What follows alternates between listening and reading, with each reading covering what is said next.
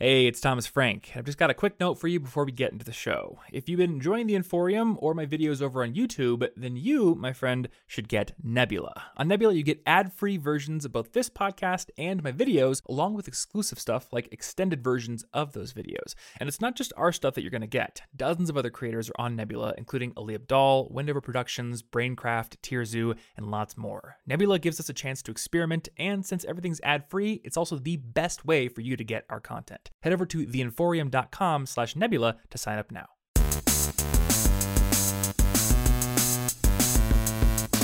Hey, what's up, everybody, and welcome to the College Info Geek Podcast. My name is Thomas Frank, and this is a show that helps you become a more effective student. And guess what?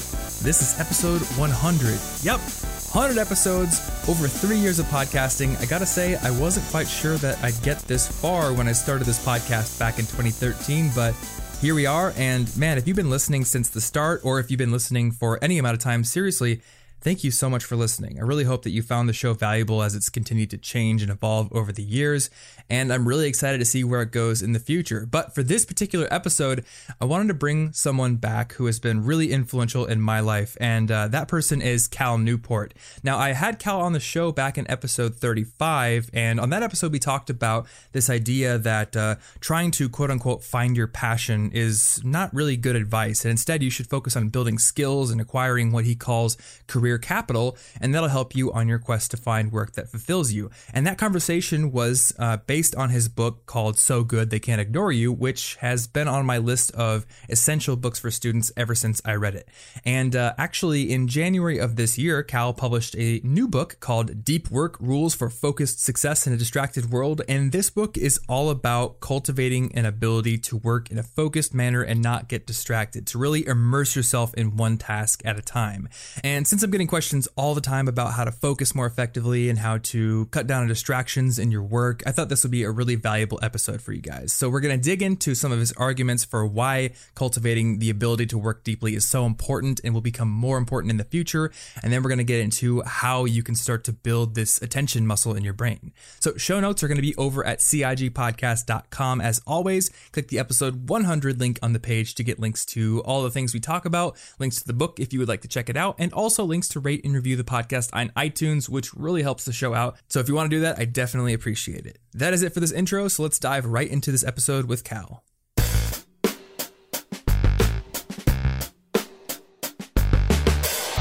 Hey, Cal, welcome back to the show, man. Hi, Thomas. So glad to have you back on the show. This is episode 100, and I thought it'd be awesome to have you back on the show for the centennial of the episode. And you've got a new book out called Deep Work, which you've been writing about deep work for a few years now, right? Like probably 4 or 5 years, actually. It's something like that. Yeah, I think 2012 or something, I first started really talking about it. Yeah, it seems like that was kind of where the focus of Study Hack started shifting to, from just general college to, all right, let's talk about how to work in a more focused, attentive manner, right? Yeah, it did. Well, it shifted from college to college plus the career questions from, the last time I was on here, and then from the career questions to the work questions, but by the way, just follows my own path. When I was a graduate student, I was writing about student stuff. When I was on the job market, I was writing about how do you choose a job? And then once I had a job, I shifted to writing about how do you do the job well. So give me another 40 years and Study Hacks will be talking about how to retire well, I suppose. Here's how to join AARP. Yeah, exactly. Yeah, how to get the most Social Security benefits. Actually, I saw a book on the shelf, like I think it was literally called that, like how to get the most Social Security benefits or something. It's complicated, but it turns out, so I've heard, it's complicated. There's a blog in there that could be successful. Really? I'm just kind of assuming I'll never get Social Security benefits.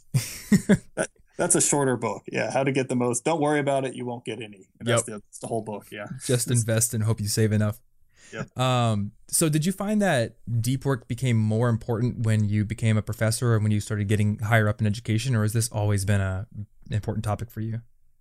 Well, it's always an important topic. I think I began to crystallize my understanding. So just to put some definitions behind the terms, deep work is my term for the activity where you focus for a long time without any distraction on a cognitively demanding task. So to be doing deep work means that you're giving the task at hand attention for well over an hour. And when I say no distraction, I mean no glances, right? No just checks. No, Okay. like, well, let me just check this real briefly because as we can discuss, that craters your cognitive capacity. Mm. And the argument I'm making is that this skill, this ability to really focus really intensely for a long amount of time, is incredibly valuable. It's like a superpower if you develop it and can do it well in terms of how much you produce and how quickly you produce. And this is true for certainly for students and true for almost any knowledge worker. Mm. The Economist writing about it even said, I think their term was deep work is the killer app of the knowledge economy. So I'm sort of out there proselytizing that people are losing this skill, but if you actually cultivate it, it's like one of the most valuable things that you can add to your productivity toolkit is the ability to focus intensely on something undistracted for a long amount of time. So that is like the secret sauce for knowledge-based tasks. Yeah. So because it's over an hour, do you consider like a Pomodoro session to be deep work, or do you really need to get in and do like a long time's worth? Well, so you can structure within a deep work session, you might have Pomodoro style blocks. Like I do 15 minutes, let me take 10 minutes to let my mind rest a little bit, then attack it again for 50 minutes. Mm-hmm. But the key thing is when you're stringing those together is that you're trying to avoid what we call attention residue. So you're trying to avoid switching your attention briefly to something unrelated and then come back to it. Okay. That's going to crater your productivity for up to 30 minutes afterwards. So you can do 50 minutes, then take 10 minutes where you're just giving your mind a breather. Mm-hmm. But if you check Facebook, if you check your inbox, if you do a quick glance at the web in that 10-minute break, you're going to really crater your performance going forward. So when you're doing a big deep work block, we're talking you've gone hours without seeing something related to the internet. Really? Okay. So so there's a cognitive switching task, basically, even if you're losing some efficiency and taking a break. So what do you do if, like, say you've worked for 50 minutes and you've gotten really tired, mentally exhausted, and you need to take a break? Do you just go for a walk or stare at a wall or something? Yeah, you walk around, go get a drink of water, walk, whatever it is that if you're giving your mind a break, but you're not ending the session. Okay. Yeah, and this is what, I can tell you the people who develop the deep work ability, and I want to emphasize that deep work is misunderstood by a lot of people who think about it as a habit, like flossing, something they know how to do, and it's just a matter of, I should do that more. Right? This is how a lot of people think about deep work. Like, oh, yeah, I'm distracted too much. Like, I really should do some more concentrated work more often. But the reality is it's a skill like playing the guitar. Something that if you don't really practice and hone your ability to do, you're not going to be very good at it. And so if you haven't really been systematically training your ability to concentrate intensely, if you haven't been training that, and then you try to set aside some time and say, I'm going to do some Pomodoros and focus really hard, it's going to be not that productive. It's going to be frustrating. It's going to be mentally uncomfortable. You're not actually going to get much done. That shouldn't discourage you. A lot of times I'll just discourage people. They'll say, I'm not a deep worker. But the reality is you just haven't practiced a skill yet. Just like if you picked up a guitar for the first time in your life and tried to play and it sounded horrible, you wouldn't say, well, I'm just not a guitar person. This doesn't sound like what I hear on the radio. You would say, oh, I haven't been practicing it. So a lot of what I'm trying to promote is this notion that this is a very valuable skill. If you can train your mind to focus very intensely for a long amount of time, you can have massive, massive increases to your productivity. But it's a non-trivial thing to undertake. You're really going to have to do some training, and you're probably going to have to make some relatively major changes to your lifestyle if you're going to support it. So I push this idea that a deep life is a good life. It's satisfying, it's more successful, but that it does require some pretty big commitments and drastic changes.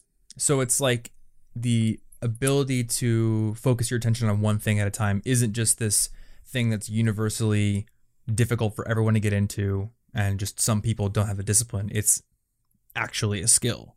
Yeah, you have to train your mind to concentrate like you would train a muscle to be able to do a pull-up. And in order to reach the levels of concentration that really unlocks the massive productivity benefits of deep work, that itself takes some training, right? You really have to get your mind used to focusing on one thing. You have to get it used to resisting distraction. You have to get it used to holding stable things in the working memory while diving deeper. It's just very much a trained art. But once you really learn how to concentrate intensely, it's a completely different experience than what most people think of when they think of doing work.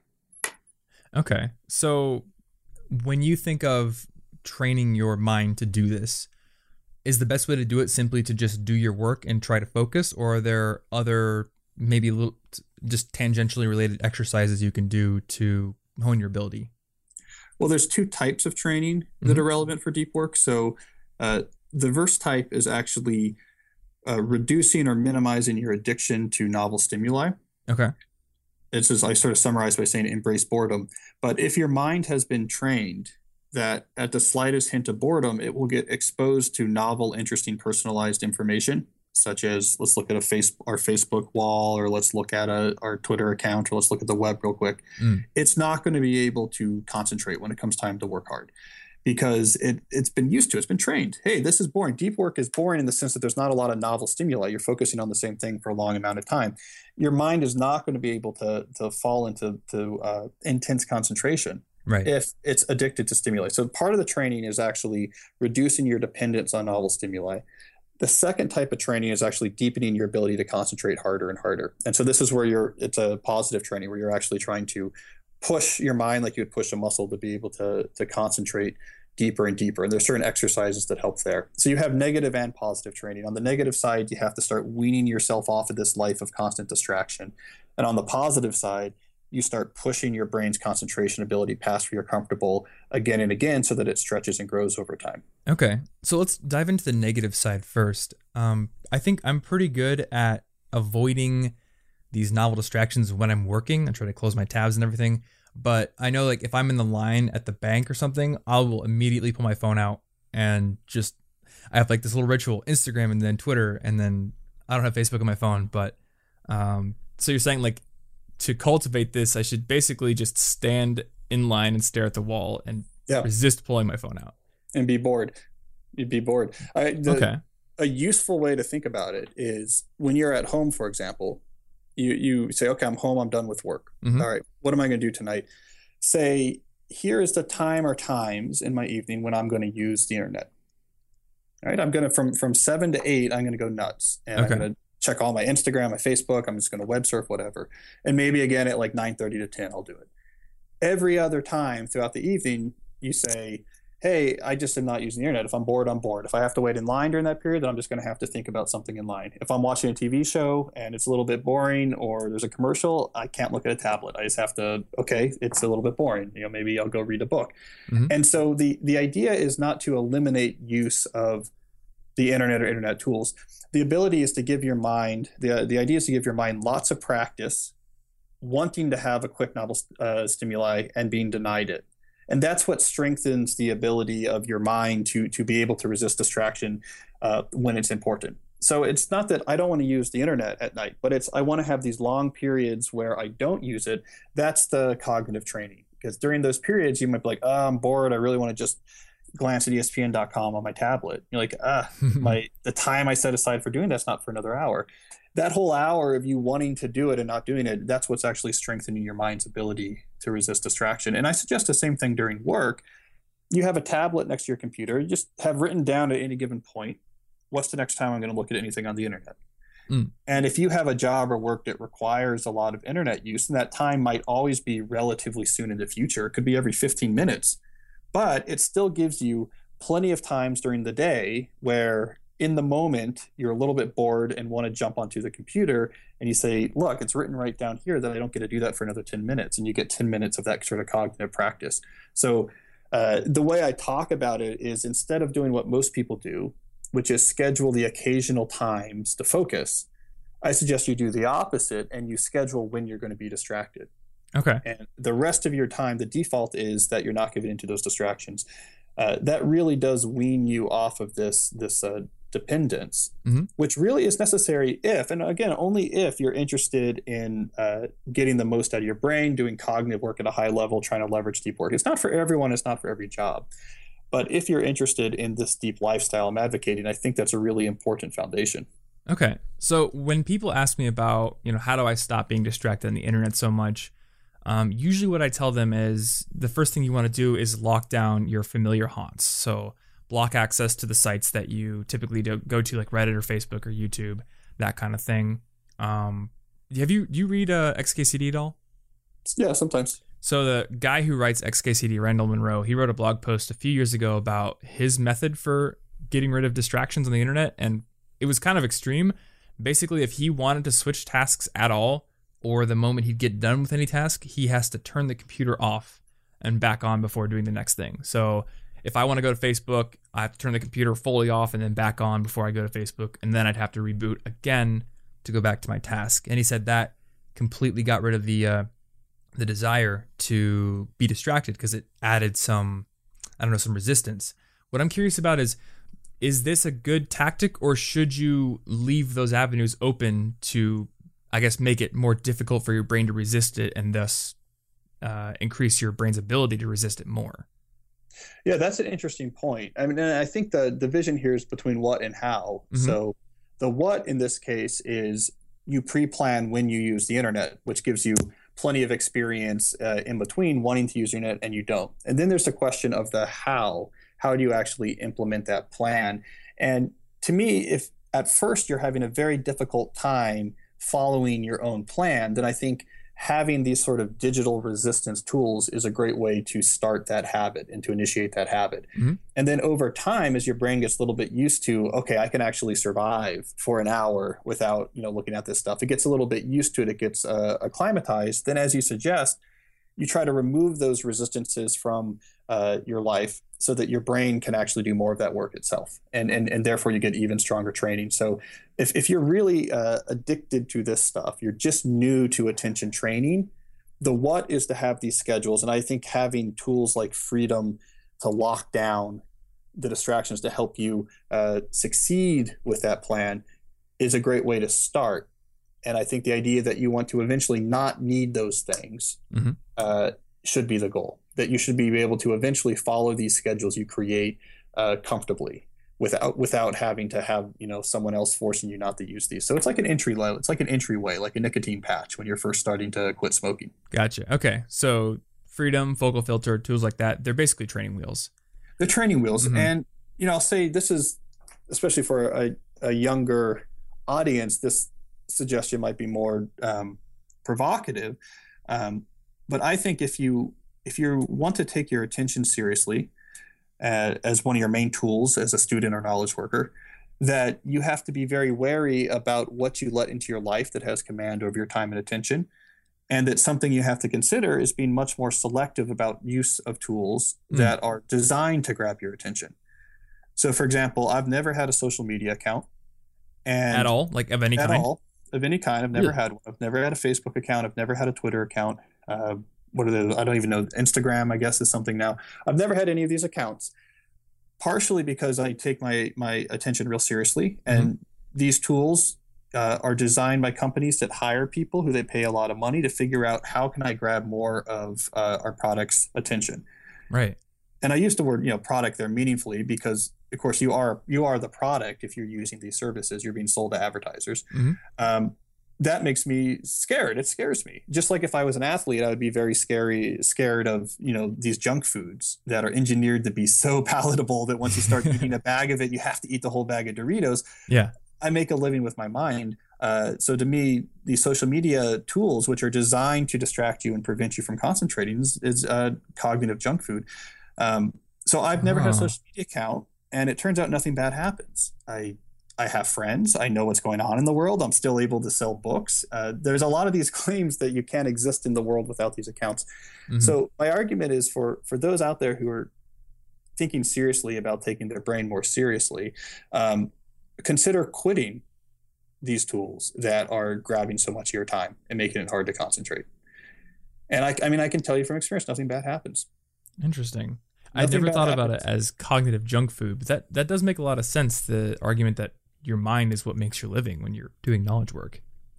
Yeah, I had this discussion on a radio interview not too long ago where we were talking about some of these advanced tools to carefully limit the amount of time that you use on Facebook or some of these other tools. And we realized it's almost like if the junk food companies, they were trying to sell you these complicated lock boxes that you'd put the potato chips in, and they had timers, and it would just dispense a certain number of potato chips, and it would make sure you couldn't eat too many potato chips, and eventually you would just say, why don't I just not eat potato chips, right? Like, why am I going through so much trouble? Let's just go back to the fundamental premise. Like, the potato chips are just bad for me, and I don't really get enough enjoyment out of them. It's easier just to say, I don't eat potato chips, and that's a lot of the way I think about social media.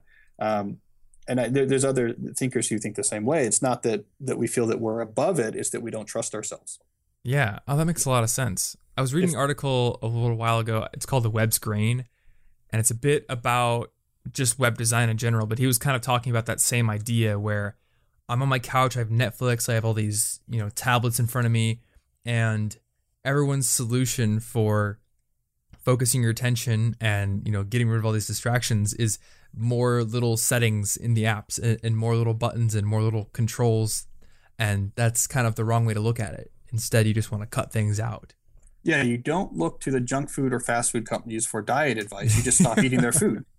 And now, of course, they would like you to, because McDonald's would love you to instead keep coming there, and they maybe and use some McDonald's diet to make sure that you're balancing the healthy with the unhealthy McDonald's food. It's just easier not to go to McDonald's. Eat our salads for breakfast. Yeah, it's just easier to say, I don't know, I just don't go to McDonald's. That easier. And so, I think that's a point of view that's not being said enough, and it's it's not for everyone, and for some people social media plays a very important role, but there should just be a lot more skepticism because, again, these are just companies based out of California that are selling your attention to advertisers, and they're doing whatever they can to keep your attention, and they do a really good job of marketing, and they somehow convince you that no, this isn't just an ad network that you're participating in for free. It's at the core of society. Or it's what it means to be, you're going to miss out if you're not on here. And they've done this great job of making it seem like, well, especially if you're young, you have to be using these services. That's what it means to be a part of society. But, it turns out nothing bad happens.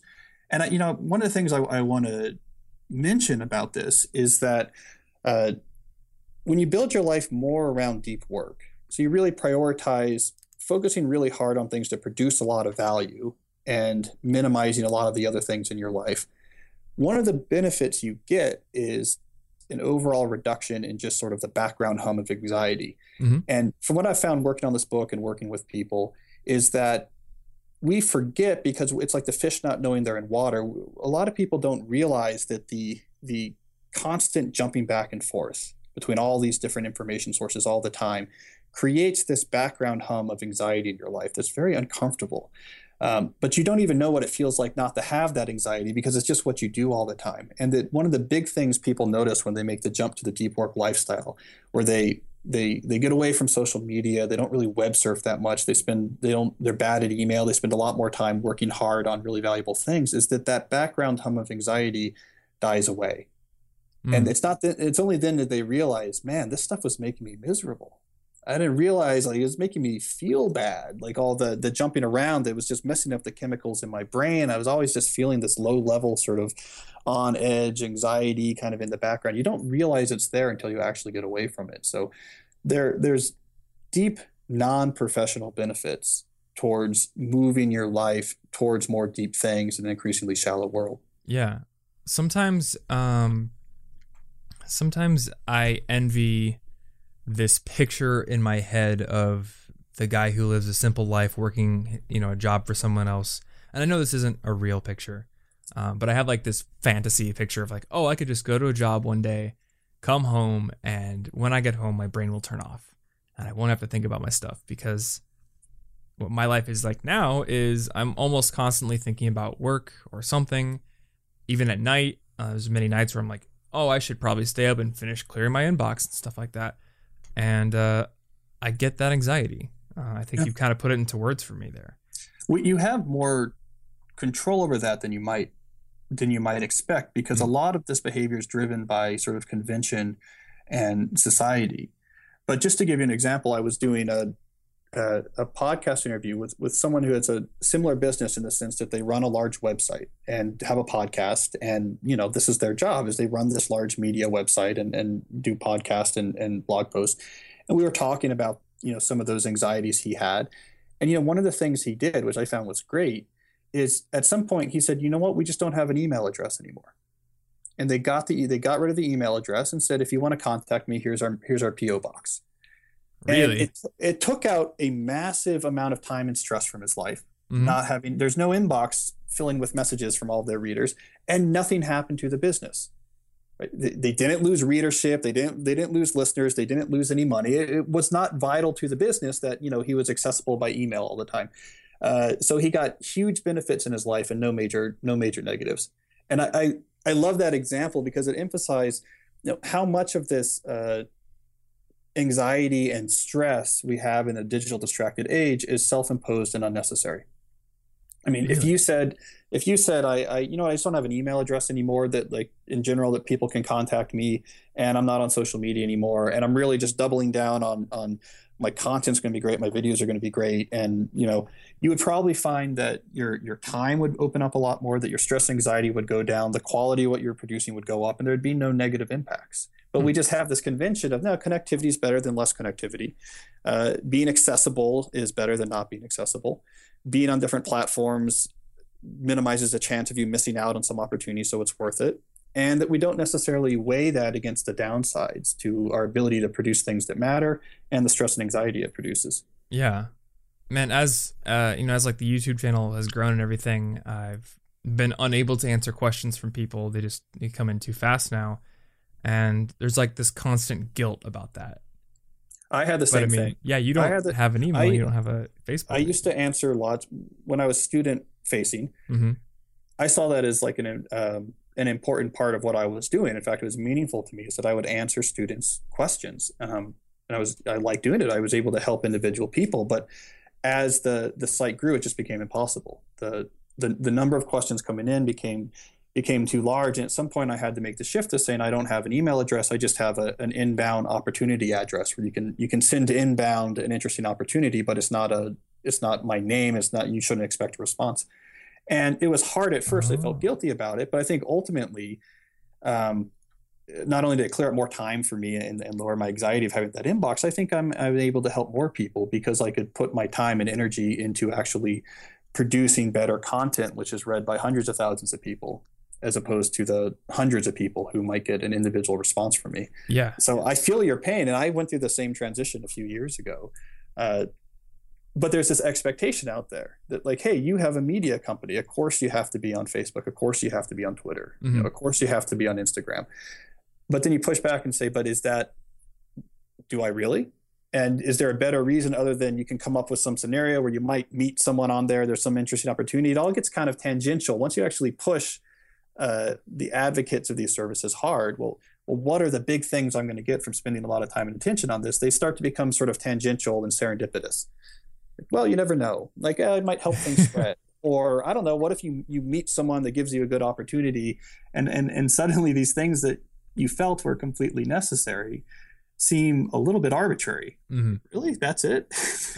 that like maybe it like helps people see my article a little bit quicker, or I might meet someone that has an interesting opportunity. That doesn't really seem like it's all that exciting. Yeah, and you call this the any benefit approach, right? Yeah. Yeah, the current strategy most people use to decide whether or not to use a digital tool is, does this provide any plausible benefit, or is there any plausible, valuable thing I might miss out if I don't use it? And if the answer is yes to either question, then people will adopt the tool. Yeah, I think I have been very guilty of that. And it's funny, like I consider myself somebody who thinks about focus a lot, but still it's like, while I'm writing my standard operating procedures for videos, like it only takes a couple minutes to go post a video on Facebook and post a video on Twitter, and why not throw it on Tumblr as well and all this kind of stuff. I never thought about I just never deliberately thought about, I suppose, the impact of that. So the alternate approach is the craftsman style approach to selecting tools, which is where you're very clear about what it is you're trying to accomplish professionally. What are the most important things in your life, personally and professionally? Mm-hmm. And you only adopt a tool if its positive impact on those things significantly outweighs its negative impact. So it's a very different standard than is there some benefit? Instead, the standard is, does this give me a substantial benefit for the 3 or 4 things I think are most important in my professional life? And by that standard, for some people, some of these tools pass. Mm-hmm. But for a lot of people, the tools don't. The fact that it might be a little bit beneficial if I send this stuff out on Twitter because maybe it makes it easier to spread. If your most important thing is I want to produce like the very best possible videos and these type of things, that doesn't positively affect it enough. So you say, yeah, it's fine, but that's not a big enough benefit for it to get credit or get its claws in my time and attention. And that's of course how craftsmen in other fields think about tool selection. And I spent time in the book talking to a farmer, and we had this conversation. I said, how do you decide what tools to buy for your farm? And we were talking about how in that context, the any benefit approach doesn't make any sense because every tool in the farm supply store has some benefit. Right. There's no tool in the farm supply store where they say, we have no idea why this would be useful, but you should probably buy it because you never know. They all have some benefit, but they all have some downsides. They cost money. They require time. He was talking about if he uses a hay baler, he can save money on buying hay, but it compacts his soil. So they have to go through really complicated thinking to say, yeah, but is this going to have substantially more positive than negative benefits? And that's how they decide whether or not to use a tool. Right now we treat digital tools not that way. We just say, oh, there's some benefit. Yeah, I'll use it. My time's not worth anything. My attention's not worth anything. I didn't have to pay money, so I guess it's fine. Why not use it? And it's sort of a nonsensical strategy. Yeah. You would never buy something from the hardware store if they said, hey, I don't know why this is useful, but your friends are using it and maybe you'll stumble across something that's useful. Come buy this widget. You say, no, I'm not going to buy this thing. But that's essentially what happens when, hundreds of millions of people sign up for Snapchat before anyone can tell them exactly what they're supposed to use it for. Yeah. And we've got, people like Gary Vaynerchuk, who I like a lot, saying like, you need to be on Snapchat. You need to be on Twitter, And it's like, I guess there's all these gurus and all these people who are very successful saying this is the way. And it's so easy to accept that point blank. Yeah. And in Gary's defense, if you're running a company right now, well, the fact that everyone is using social media is to your advantage as a company. Yeah. Because it does make it easier for you to spread the word. But if you're one of the consumers of social media, that's where the issue is. So yeah, Gary's very successful because he's rightly noting and telling, large organizations, everyone are using these technologies. So that's great for you trying to sell something because if they like what you're doing, it'll spread much faster. So it's great for companies, social media, but it's not necessarily so great for the users. Yeah. So I want to go back to the inbox thing for a second because I think you may have solved my problem with your bit about having the inbound email address that has no expectation of a reply whatsoever. Yeah. Because I always just had a normal email address or a contact form as well. And when I started my blog, it was like, I'll get back to you. And then eventually I removed that. And I've gotten to this point now where I set up a subreddit for my site so other people can answer student questions as well as me. It takes a little bit of the expectation of me replying off of it. But I had never thought about this inbound address. In fact, when I was in Colorado last week, one of my friends said the same thing to me. What if you just got rid of your contact page? What would happen? And immediately I thought of, this person from a publication emailed me yesterday and they were like, hey, can we feature your podcast in our publication? I need to send like a likeness release form. And I'm like, I would have never gotten that if I didn't have an email address at all. But if I had an inbound one like you do. Yeah, it's for me, it's interesting at calnewport.com. And I call it a sender filter, which is you put a description above the email address. Here's what this address is for and what to expect.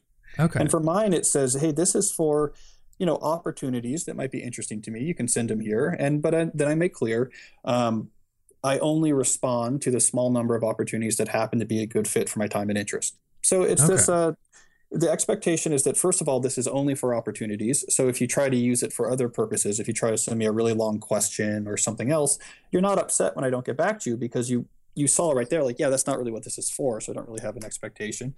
Right. And if you are sending an opportunity, you don't really have an expectation you'll hear back. You're like, hey, if he's interested, I'll hear back. And if not, I won't. I'll tell you, Thomas, it completely changes your relationship with your inbox.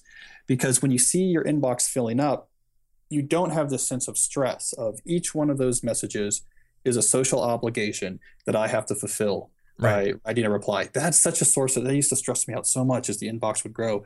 Now it's like, oh, great. Everything in there is a potential opportunity. There might be some interesting stuff in there. And you just kind of read through them real quick, right? And most of them you just archive right away. Like, yeah, it's not for me. And then hey, here's a chance to be in a magazine or something. Some cool stuff pops up and you can go on and pursue them. It completely changes your relationship with your email inbox. And I think this is how email should be used probably more generally. I think the biggest unintended consequence mistake made in the early days of this technology was building email addresses that were attached to individual names. So the idea that like you had an email address for you as a person. Right. That's a real source of a lot of the stress right now, because I'm a big proponent in that the best way to use email is that you have email addresses that are associated with types of information and activities.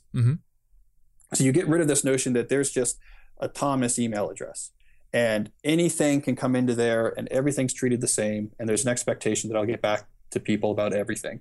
And that's really stressful. It makes much more sense for like, well, if you have speaking opportunities, there's a speaking address for which people can send in speaking opportunities. If there's a media opportunity or media inquiries, there's like an address associated with media inquiries. Like there's these inboxes people can access for specific reasons with specific expectations. It makes a huge difference. So that's basically just flipping the whole idea of email on its head.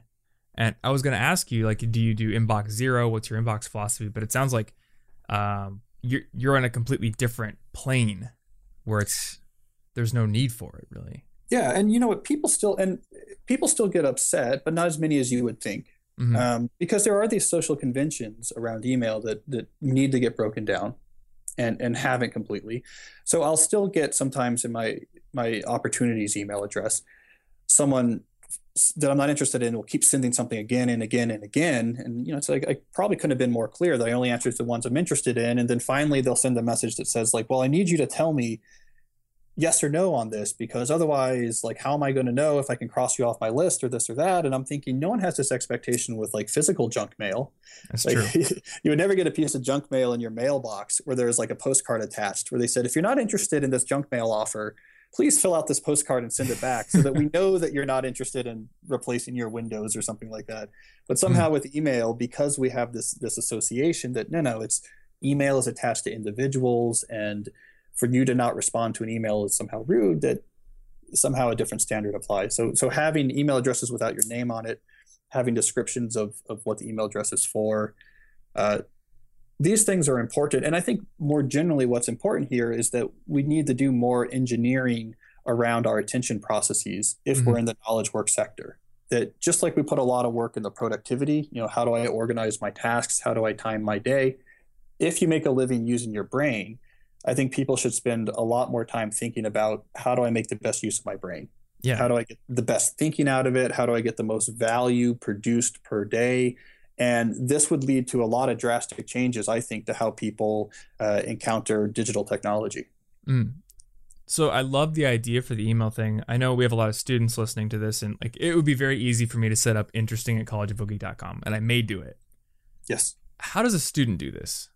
Most students, I guess they're at the stage in life where, at least I still feel like this gut feeling of you want to be open to any and all opportunities that come in.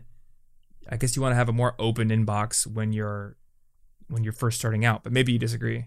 I disagree. If you're a student, you are able to get away with being bad at communicating in a way that'll be harder if you're an employee in an organization. Be bad at communicating. Be bad at email. Be bad at text messaging.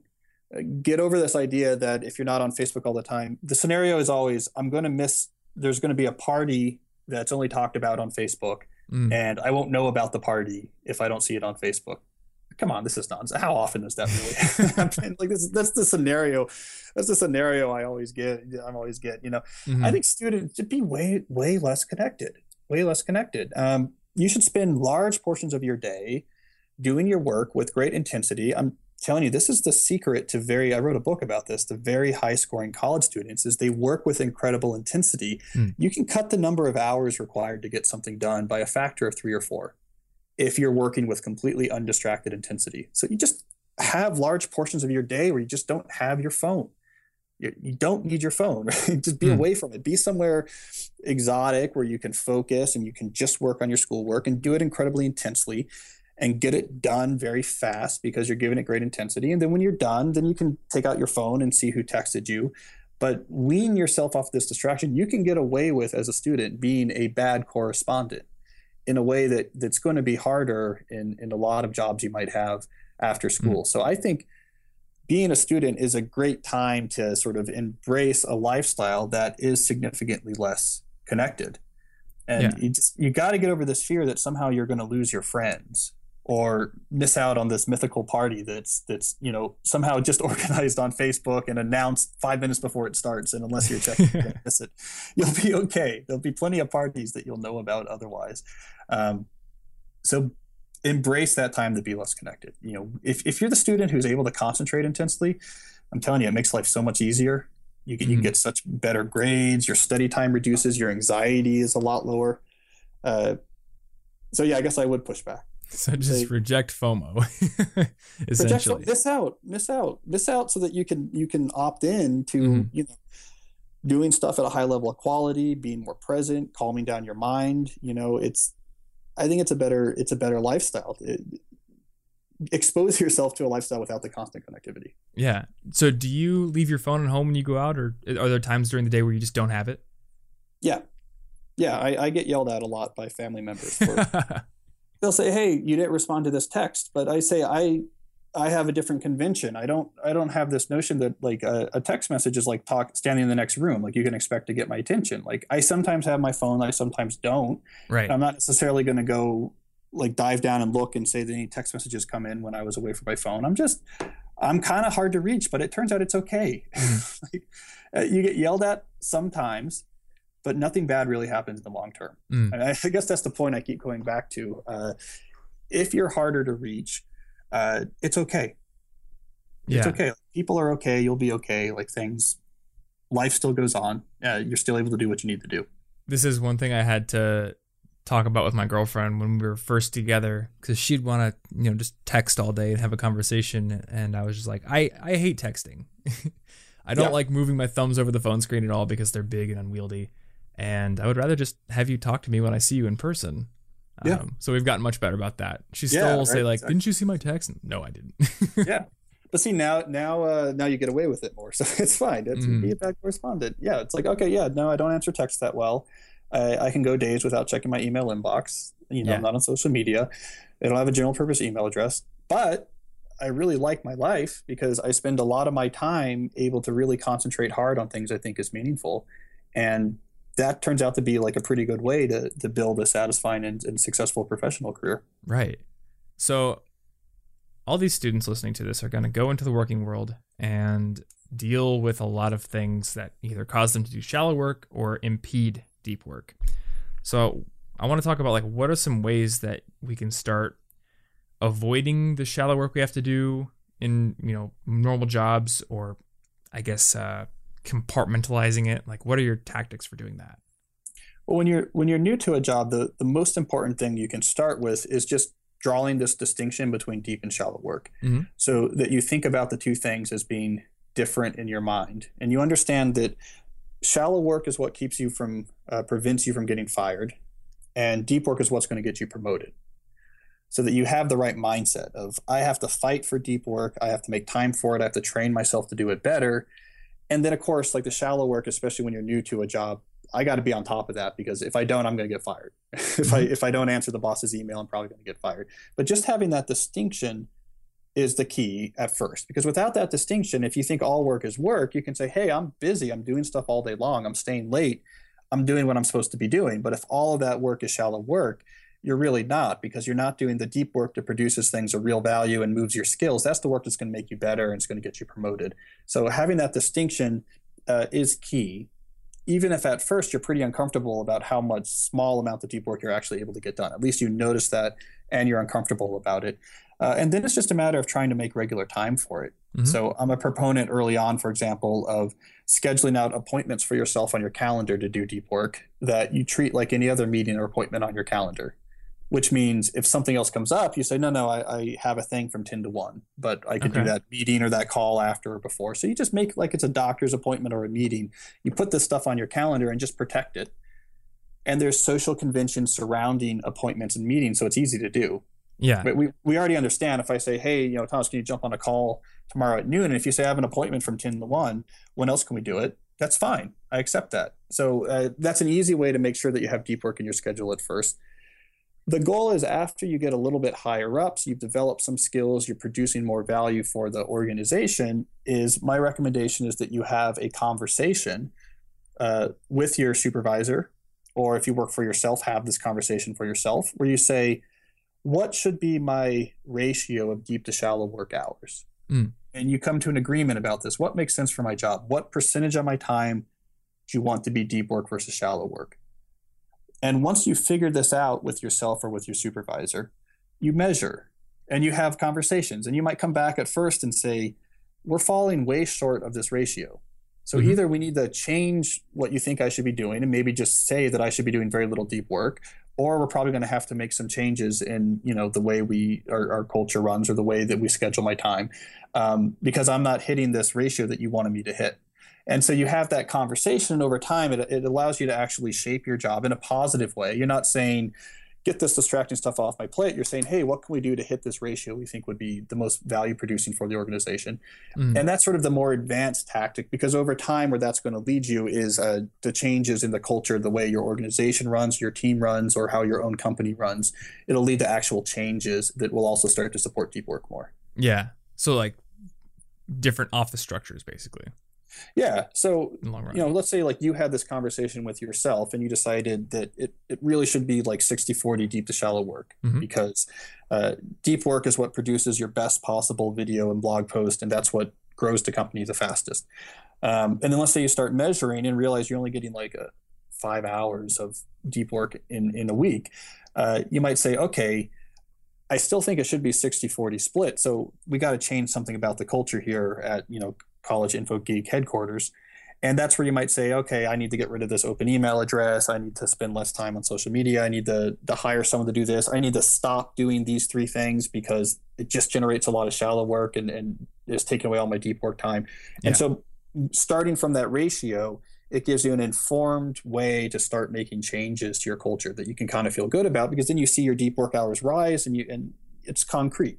You don't feel like you're just slashing things, and you don't feel like you're just on a rampage of all distraction is bad. It gives you a sense, you can do the same thing within an organization, that you start, well, maybe we shouldn't have 5 meetings a day, 5 days a week, right? It brings to the fore what are the issues that are affecting the deep to shallow work ratios. Right. So I have a spreadsheet just called Work Journal that I log into every day, and I just write what I did. And I'm trying to think of ways for kind of reporting and journaling how much deep work you've done. I guess the initial one that came to mind was just at the end of every day, I'd have like a new column that said percentage of deep work. Yep. How would you do it? Well, the easiest thing you can do, especially if your work day is of a relatively fixed length, like you work between these hours, is I just keep an index card where I just have a tally mark of deep work hours that week. So if I'm doing deep work, when I finally finish a session, it's like, how long was that? 3 hours? I put down 3 tick marks. Oh, okay. And then at the end of the week, I'm like, oh, I did this many hours of deep work. And then I know roughly how many hours I work, because I'm actually at an office when I work. So it's pretty easy to do the math. And so then I immediately get a sense of like 10 hours out of 40. So I got about 25% of my time was deep work. So it's the minimal possible tool that still gives you the information you need. Now, in meditation, there's a principle of catching your mind being distracted and then bringing it back to whatever your focus is. And I think people are going to have this same kind of a problem with deep work. They're going to catch themselves being distracted. What are your strategies for bringing yourself back? And if you do catch yourself being distracted, do you still consider that a deep work session, or do you consider it like failure for that one? My general rule is that you can't count any of an hour as a deep work hour if you switched your attention to something else, email inbox, social media, the web. So you have to have a pretty strict standard. What helps is to have rituals and routines surrounding your deep work. So by ritual, I mean there's a certain pattern of behavior you do to begin a deep work block. And it might involve you go to a certain place that's different to do deep work, or you do something different with the location where you normally work, where you're going to deep work. Maybe you turn off the lights except for your desk lights, and you put a do not disturb sign on the door. Or maybe you have a different office for deep work, or you go for a walk for 20 minutes before you start. So you have some rituals surrounding how you start and end deep work sessions. And then maybe you have some sort of scheduling routine. So when you do, this is how deep work is scheduled. Clearly when deep work is going to happen. These type of things help your mind, because it puts up a really clear divide between there's our deep work time and then there's our non-deep work time. And when you have these clear rituals and routines surrounding your deep work, it's much easier just to say, okay, when I'm in one of these clear deep work sessions, I did my rituals, the time I always do deep work. It's much easier just to say the rules are the rules. There's no distraction. Okay. then if you're just kind of going through your day and like, this thing's kind of deep, I should probably like stay focused here. Like, but I kind of want to check this. I'm a little bit bored. It's much harder. You're going to have much more resistance. So I think routines and rituals surrounding deep work, and they can be relatively elaborate, really helps your mind say there's a difference. There's when I'm working on my craft, and then there's the time when I'm polishing my tools and sharpening my tools. And there's a clear distinction. I'm at the workbench, or, you know, I'm out in front of the TV sharpening the chisel. It's a different type of thing. And I'd imagine that when you're starting out, a really good part of one of these rituals would be setting up your workspace so it's not tempting to check something. So whether that's turning off your phone or enabling freedom or something. Yep. And doing analog work when you can, you know, and if it's possible to split up a task into a big analog part where you can be outside, you can be walking, you can be in the woods. You know, I leverage all of those things. You know, I spend a lot of time solving math proofs in my day job. So that's very well suited for analog mode. I spend a lot of time on foot. Do you write by hand when you're writing blog posts or for deep work? I can write in my head, actually, which again is one of the skills you can build up if you get better at deep work. So I can relatively thoroughly work out the structure of a book chapter, a blog post in my head, like on foot, for example, and then come back and transcribe. Yeah. And it's almost like transcribing. And again, this is something that was practiced. I practiced doing it, and I got, you know, as you get better at deep work, so I'm saying it can feel like a superpower, is that you gain these abilities that are incredibly productive. That you can hold a book chapter in your head and work with it and get the structure right and move the outline in your head. You can, if you're trying to learn some complicated new concept, it seems much easier to you because you can keep the pieces in your head. You're comfortable moving them around.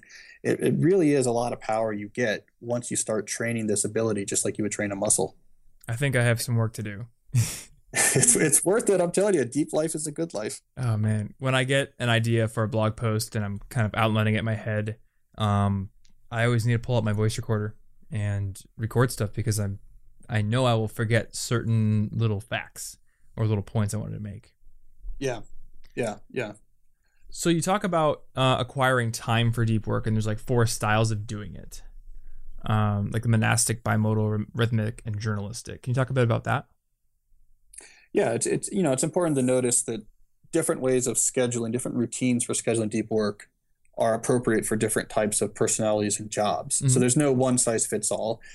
So I talked about 4 different common routines people use, common types of routines people use for regularly scheduling deep work. So you had at one extreme is the monastic approach, which is where you just say, I don't want to do any shallow work. I just eliminate all shallow work from my life. My whole life is built around just doing deep work.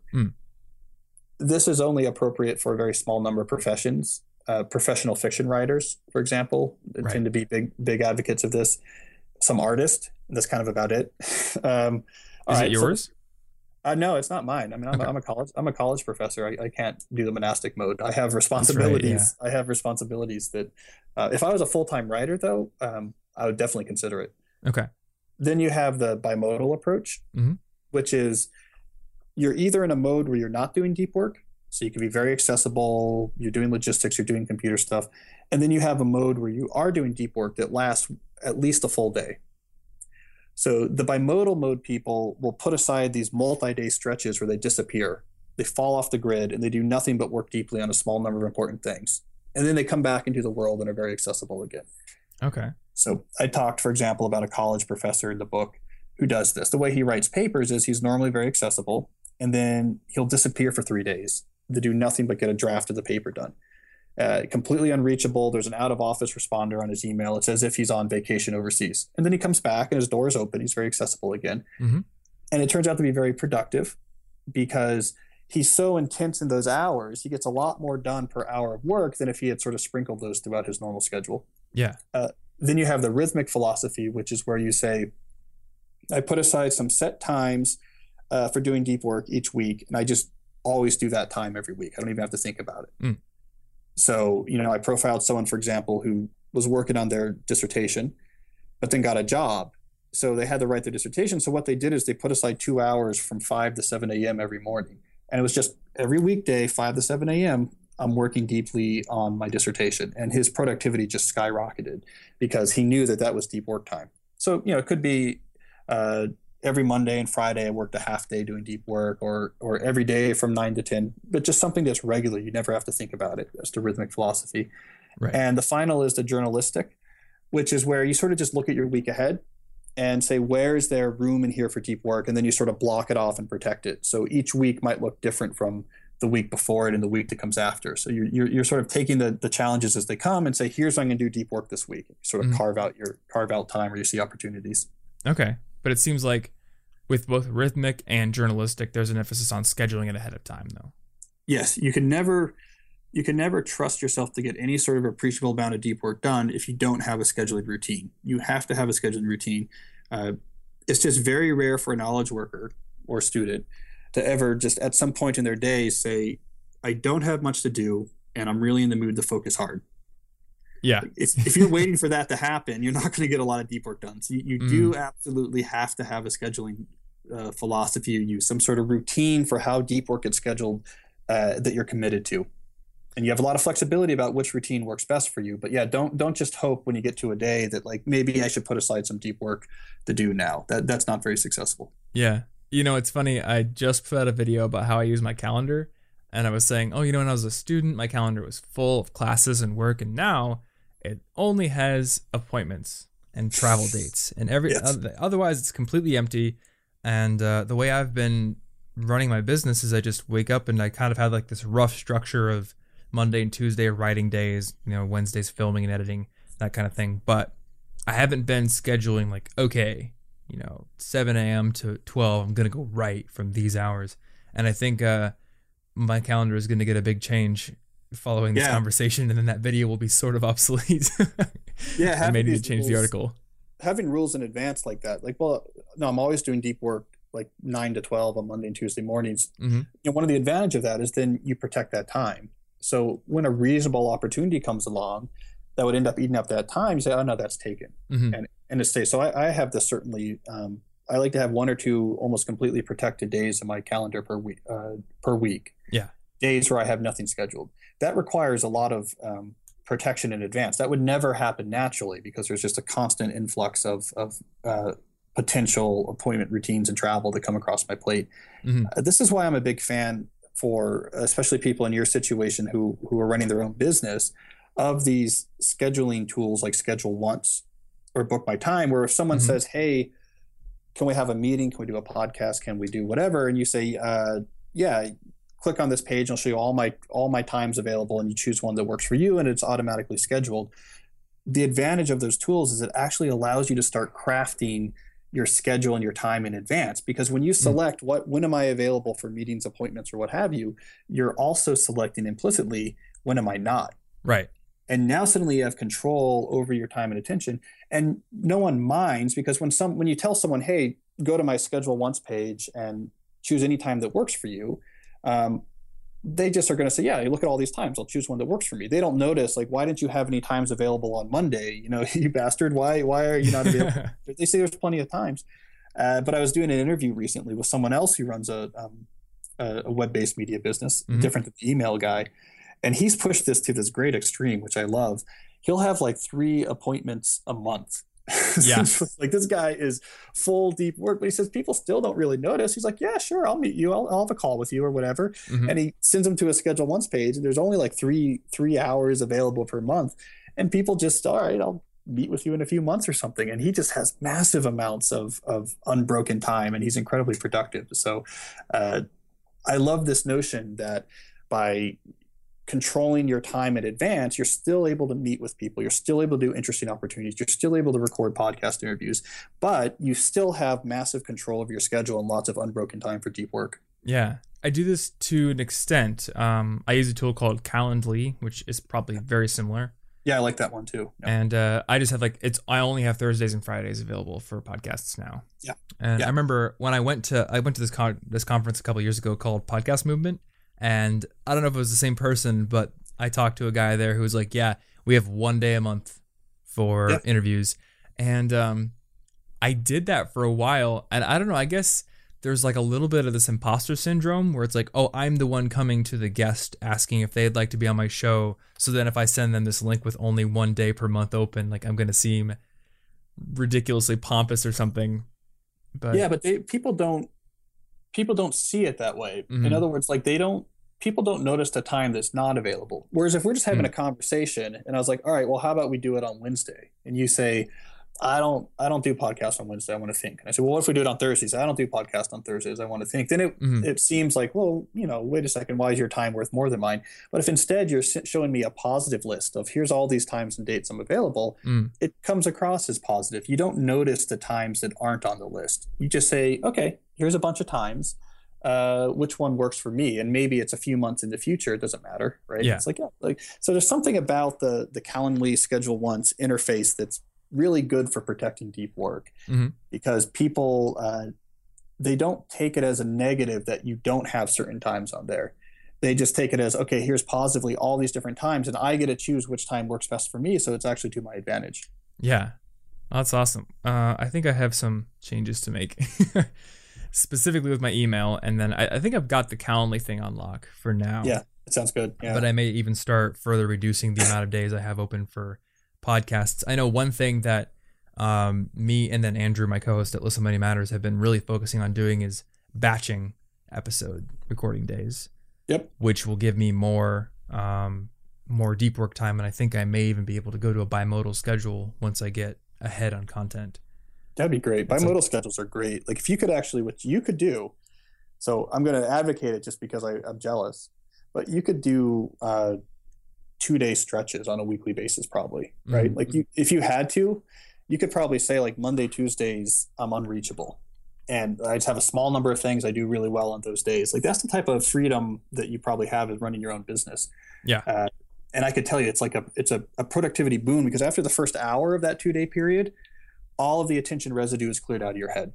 All of it, and your brain after that first hour gets up to this really high state of performance. And as the time goes on, you're just able to, you have deeper insights, you're more creative, you produce better writing. It's like you're on some sort of performance enhancing drug. At least as the people who do bimodal work really report this, is that you get into this groove where you're just like an incredible value producing productivity machine. Mm-hmm. I was listening to a podcast called Cortex. And one of the hosts, who's a YouTuber, he said that he just sometimes goes to Amsterdam and just holes up in this hotel for like a week straight. Yep. Just to work. Yep. Doesn't even do the touristy things. He just holes up in Amsterdam, one hotel. Yep. I love it. I mean, I'm saying if you've checked even for a second email or Facebook in the last 20 minutes, the type of work you're doing at that moment is just a completely different flavor than if you'd been going hours or days without checking those things. It's just a different type of mind space that people have forgotten what it feels like. Right. Yeah. I think that's the big takeaway from this episode and probably from your book is this is not just something you can fall into, you can start doing. This is actually a mind structure that you're not used to and you may not even have the neural programming currently to do. Yep. But if you train it, it's an incredibly powerful skill. It's like the killer app in a knowledge economy. So I present the whole thing. The thesis here is it's an economic opportunity that I'm not trying to say distractions are bad because the things that distract us aren't intrinsically bad. They have plenty of things that are valuable about them. It's just that the value of their opposite, the value of what happens if you really train and support your ability to concentrate intensely is being overlooked. And that this is an economic opportunity because this ability to do deep work is becoming more valuable at exactly the same time that it's becoming more rare, which is a classic case of economic scarcity. So if you're one of the few who cultivates this ability, it's a chance to really stand out. I like that a lot. What is the value of the opposite of any opportunity? Yes. Awesome. Yes. So Cal, usually I ask guests, where can people find you, reach you, that kind of thing. I know you don't have many of those places.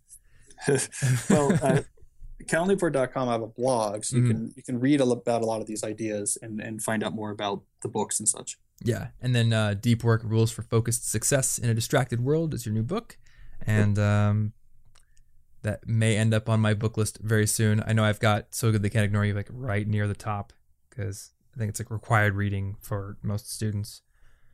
Much like most of your books. Yeah, that's what I always tell people. What book should I read? All my books, just all. My books, yeah. My books and the Bible, yeah. All right, Cal. Well, thanks for coming on the show. All right, thanks, Thomas. All right, guys, thanks so much for listening to this episode. Hopefully you found it enjoyable. And if you want to get the show notes, once again, cigpodcast.com is that URL you should point your browser to. Find the episode 100 link on the page, and you will find all of the links to the things we talked about in the episode. And you can also check out Cal's book if you want. Thanks so much for listening, and I will see you in next week's episode. Stay cute.